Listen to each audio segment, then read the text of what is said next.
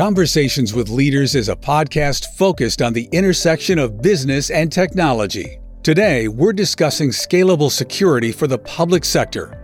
Join Sarah Ryle of the AWS Institute as she interviews Liam Maxwell, Director of Digital Government Transformation at AWS, and Alex Meek-Holmes, Senior Manager of Government Transformation at AWS, about the intricacies of security in the public sector. In this episode, we're talking to experts about security and how important that is for successful transformation.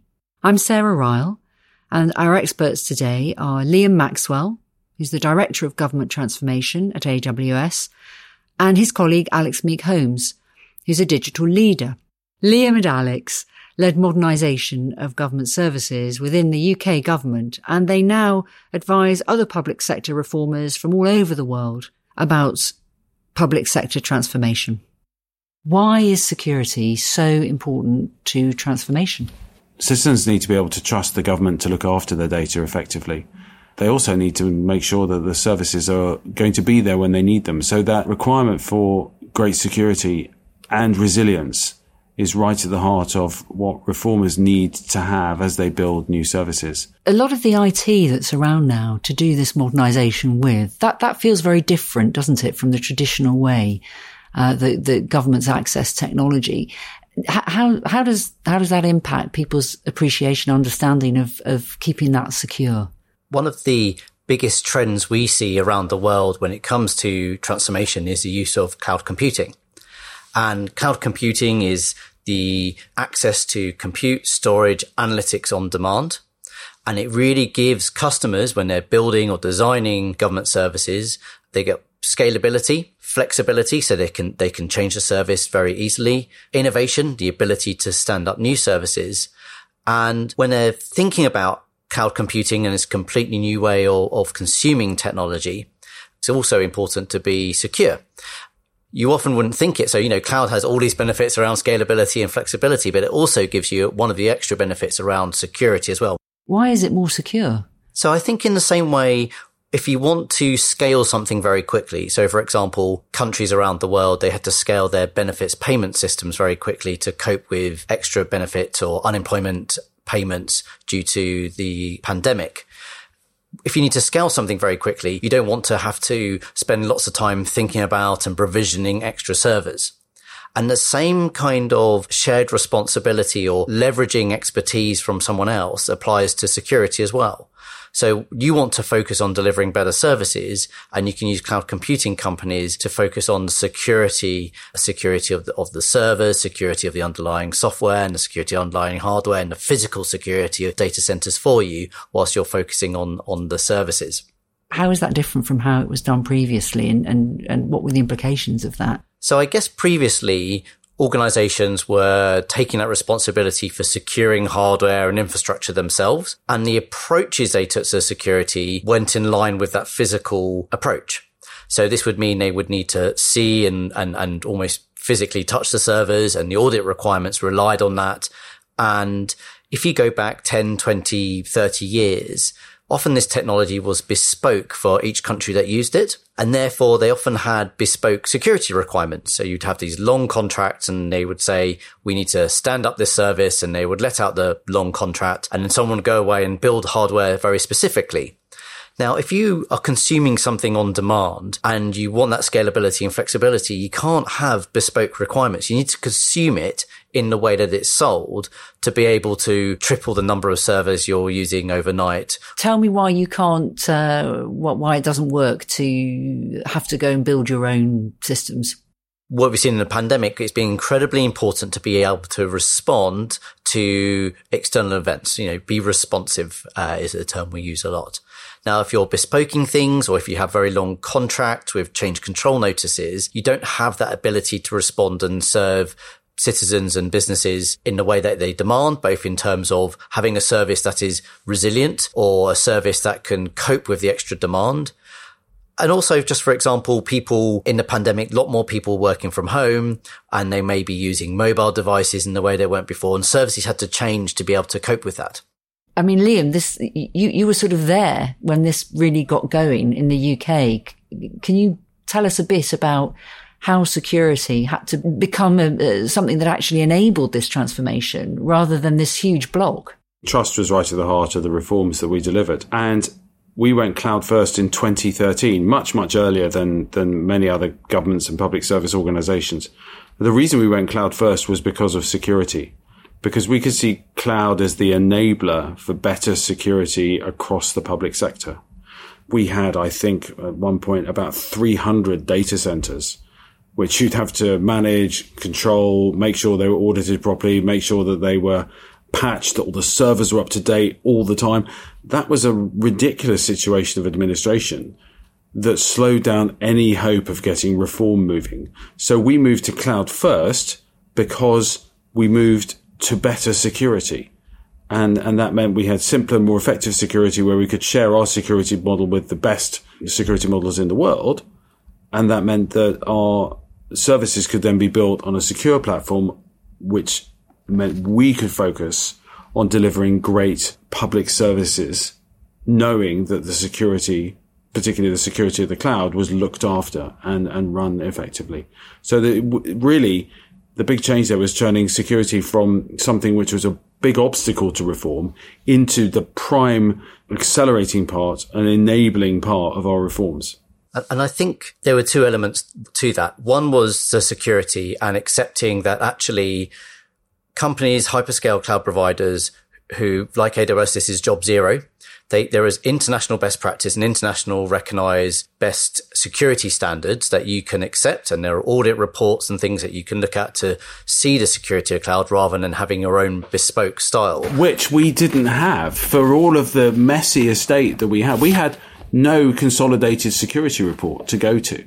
So moving to the cloud was, massively helpful to make sure that we knew that what was being looked after was there. And if you are living in a data center world where you're looking after all your stuff on premise, there's a huge amount of admin there, which just moving to the cloud resolves. But at the same time, it made it more secure.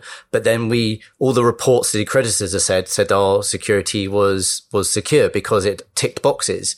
And actually, if you look at cyber threats today, it's not a static thing. So if you're getting an accreditor ticking a box 1 year, a year later, that's already out of date. Well, yeah, a day later, that's out of date. And that's one of the really big things is because it's such a dynamic environment that you have to be continually up to date. And as a public service organization, if you're running a set of hospitals or if you're running a set of government departments, that's not your core business. And yet it is the core business of a hyperscale cloud provider like AWS. It's job zero for us at AWS. And that meant that the government was able to access and leverage the best security that was available and access all of the other great things that you talked about earlier about capabilities and being able to stand up capabilities on demand. And data classification, I guess, is the other side to that. Yeah. So data classification was really the most powerful administrative tool. And for lots of people, it sounds like a really arcane function that the way that you classify your data could be the most powerful way of reforming government was something which I think was lost on lots of people. But we worked out that people have been classifying data in a way to keep hold of the silos and the bespoke systems which have been built for government. And actually, we were asking the wrong question. What we needed to do, and the British government was really forward thinking in this, was move away from the Cold War way of thinking about data where you had to know where it was, hold on to it, make sure you had everything there and really move to a stage where you applied the best security measures that were available in industry to everything that the government looked after. And then there were some areas, secret and top secret, that's areas where military on deployment or the intelligence agencies or serious and organized crime activities, those were all dealt with and protected by sovereign technologies, which were specialists to those. But 96% of all of the government's data and the work that we were doing wasn't in that space. It's in the delivery of public services, which needs to be at the level of best practice in industry. And so we moved all of our work for delivery of public service to a layer called official. And that definition of official meant we deployed the best practice of industry in terms of security on all of the data that we worked with across the whole of the government. Now, that reform was deep and profound, but it also meant that you had to access and use the best security that was available to you. And in fact, that went hand in hand with the Cloud First program, because the two policies were actually aligned, that the best security we could get was in the cloud. And that's why we moved to the cloud in such strength. And I think it made it secure, more secure for a couple of reasons. Previously, we were trying to secure everything.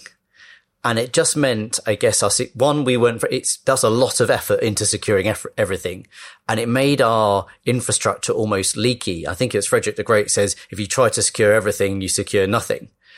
And then by leveraging the expertise of cloud providers to secure 90% of our information, it meant we could focus that security on that 10%, the stuff that we really, really deeply cared about. And therefore it made it all more secure. Yeah. It was also deeply helpful just to rationalize the fact that all the work and all of the data around citizens needs to be properly secured. And in many circumstances, the people had stuff that was, quote, unclassified. And so this meant that we made sure that all of our data was secured properly so that citizens could trust the government with any data that they shared with them. And that, going back to the point at the very beginning, is right at the heart of the reforms, was that citizens could trust the government to look after their data for them. So it's really interesting there. You've talked a little bit about how things can get a bit messy when people start interpreting systems and processes to their, to make it work for them in the context of how they classify things. That's also, we can also hear how, things can get a bit messy when people start using IT in a way that it's not necessarily, how you intended it to be used. Shadow IT is such a great example of how, if you don't think about users that you think you're being more secure, you're being less secure. The number of occasions in the old style data classification, people were putting a restricted stamp on it or a confidential stamp on it, thinking they're more secure, and they'd done the secure bit by calling it restricted. And then they'd send it to someone, and then that person couldn't work on it, so they email it to themselves at home because the IT didn't work for them. And that's just in an office IT environment. When people are trying to innovate and test and experiment and build minimum viable products for new services, they're probably going to be spinning up servers on a cloud provider with their credit card rather than using an environment that you can control and manage and audit because you've given them the ability to innovate. And I think particularly if you work with a set of development teams, it's really important that you give them the capability and the tools that you have, but you also need to make sure that you're doing that within a secure environment.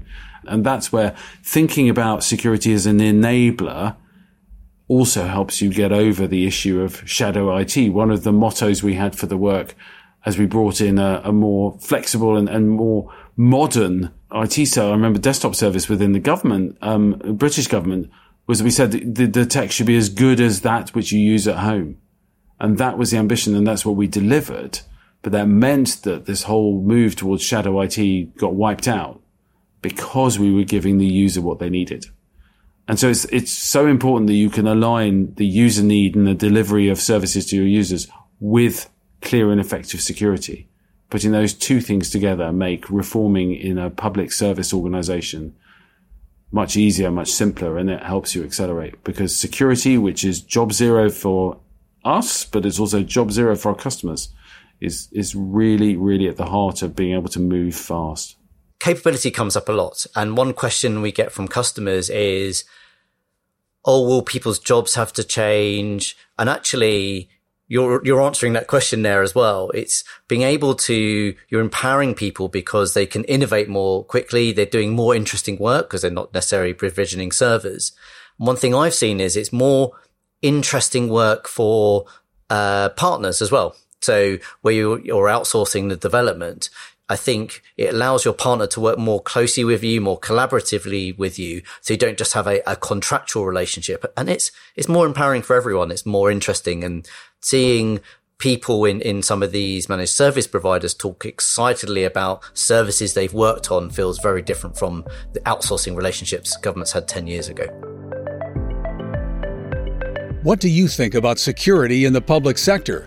Share your perspective and join the conversation on our LinkedIn page at AWS Executive Connection.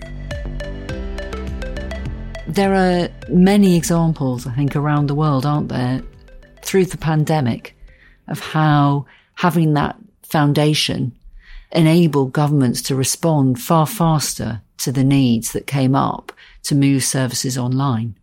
What we've seen is that the governments and the public service organisations that have set up clear and secure foundations for their services have found it much easier and much quicker to innovate and build new services. I mean, the general response to the pandemic was about three things. It was about speed, it was about scale, and it was about security. And all three of those things needed to be in place in order to build the new services that were required. And if you look at Egypt, where they had to move 22,000 schools online pretty much overnight, or Jordan, where they had to move their education systems overnight to new models and new services. It was only really because they'd done the hard work at the beginning to make it simple to do that later. That was the really powerful component, and leveraging the cloud to do that meant they could do that quickly and effectively. And some circumstances of really gnarly, difficult problems. For example, in Rhode Island in the United States, where the need to help service unemployment claims was very challenging, volumes rocketing overnight. The use of the ability to stand up a cloud-based call center function in Connect and the ability to move services to the cloud meant that they were able to work much more quickly, much more responsively to the huge demand for them that came in extremely quickly.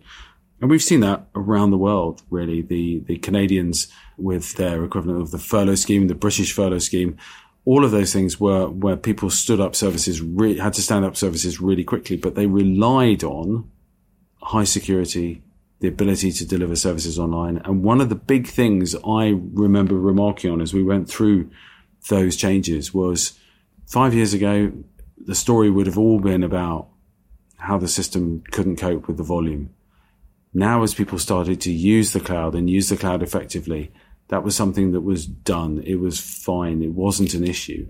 And that's a remarkable transformation in the way that government can deliver services to its citizens because they've prepared themselves properly. It was a real differentiator. Governments that demonstrated they could be responsive governments. There was clear air between them and governments who weren't prepared to leverage infrastructure like cloud to deliver those new services or change services to respond to the pandemic. And governments that were also responsive, we saw the innovation in the economy. So the small and medium-sized enterprises that could also leverage cloud and build services and partner and work with governments also benefited. So it's not just the hyperscalers. Yeah. One of the things we've seen through all of this growth and through all of these reforms was that the ability of leveraging the cloud. And we leveraged the cloud for security reasons. That was the number one reason, but it also gave us access to great innovation. Leveraging the cloud gives you the ability to turn public procurement into economic growth. That's something we'll talk about in some other podcasts. But that ability to leverage public procurement to generate economic growth is right at the heart of the reforms and the generational reforms which help build new digital economies based around great public services. It sounds as if the pandemic has almost meant that the bar is now in a different place. The thing is, I think it's what citizens expect. I think citizens will expect that governments and public service organisations will operate in a similar way to other organisations that operate using great digital tools and that look after their data with industry-leading security protocols. And actually, that's what we've just been talking about, the reformist governments that deliver responsive services. That's exactly what they're doing as well. The governments are able to leverage the cloud to become as responsive as the best e-commerce and digitally transformed organizations. And my own personal experience of, look at the digital apps and digital sites and services that the NHS has delivered during the pandemic. People will now expect services to be online within weeks of something happening. And then I remember registering a test result. 1 week it's, register it. And then 2 weeks later, I've noticed the service has just improved slightly. It's just this continuous improvement. And there is just this expectation that that's there now. Yeah, that's it. It's, and also at great speed. I remember one of the things with the NHS app is that it runs out after a time. Your credentials run out on your device and you have to re-register. I remember going to a concert in the summer and suddenly went, oh no, I've got to get my ID back.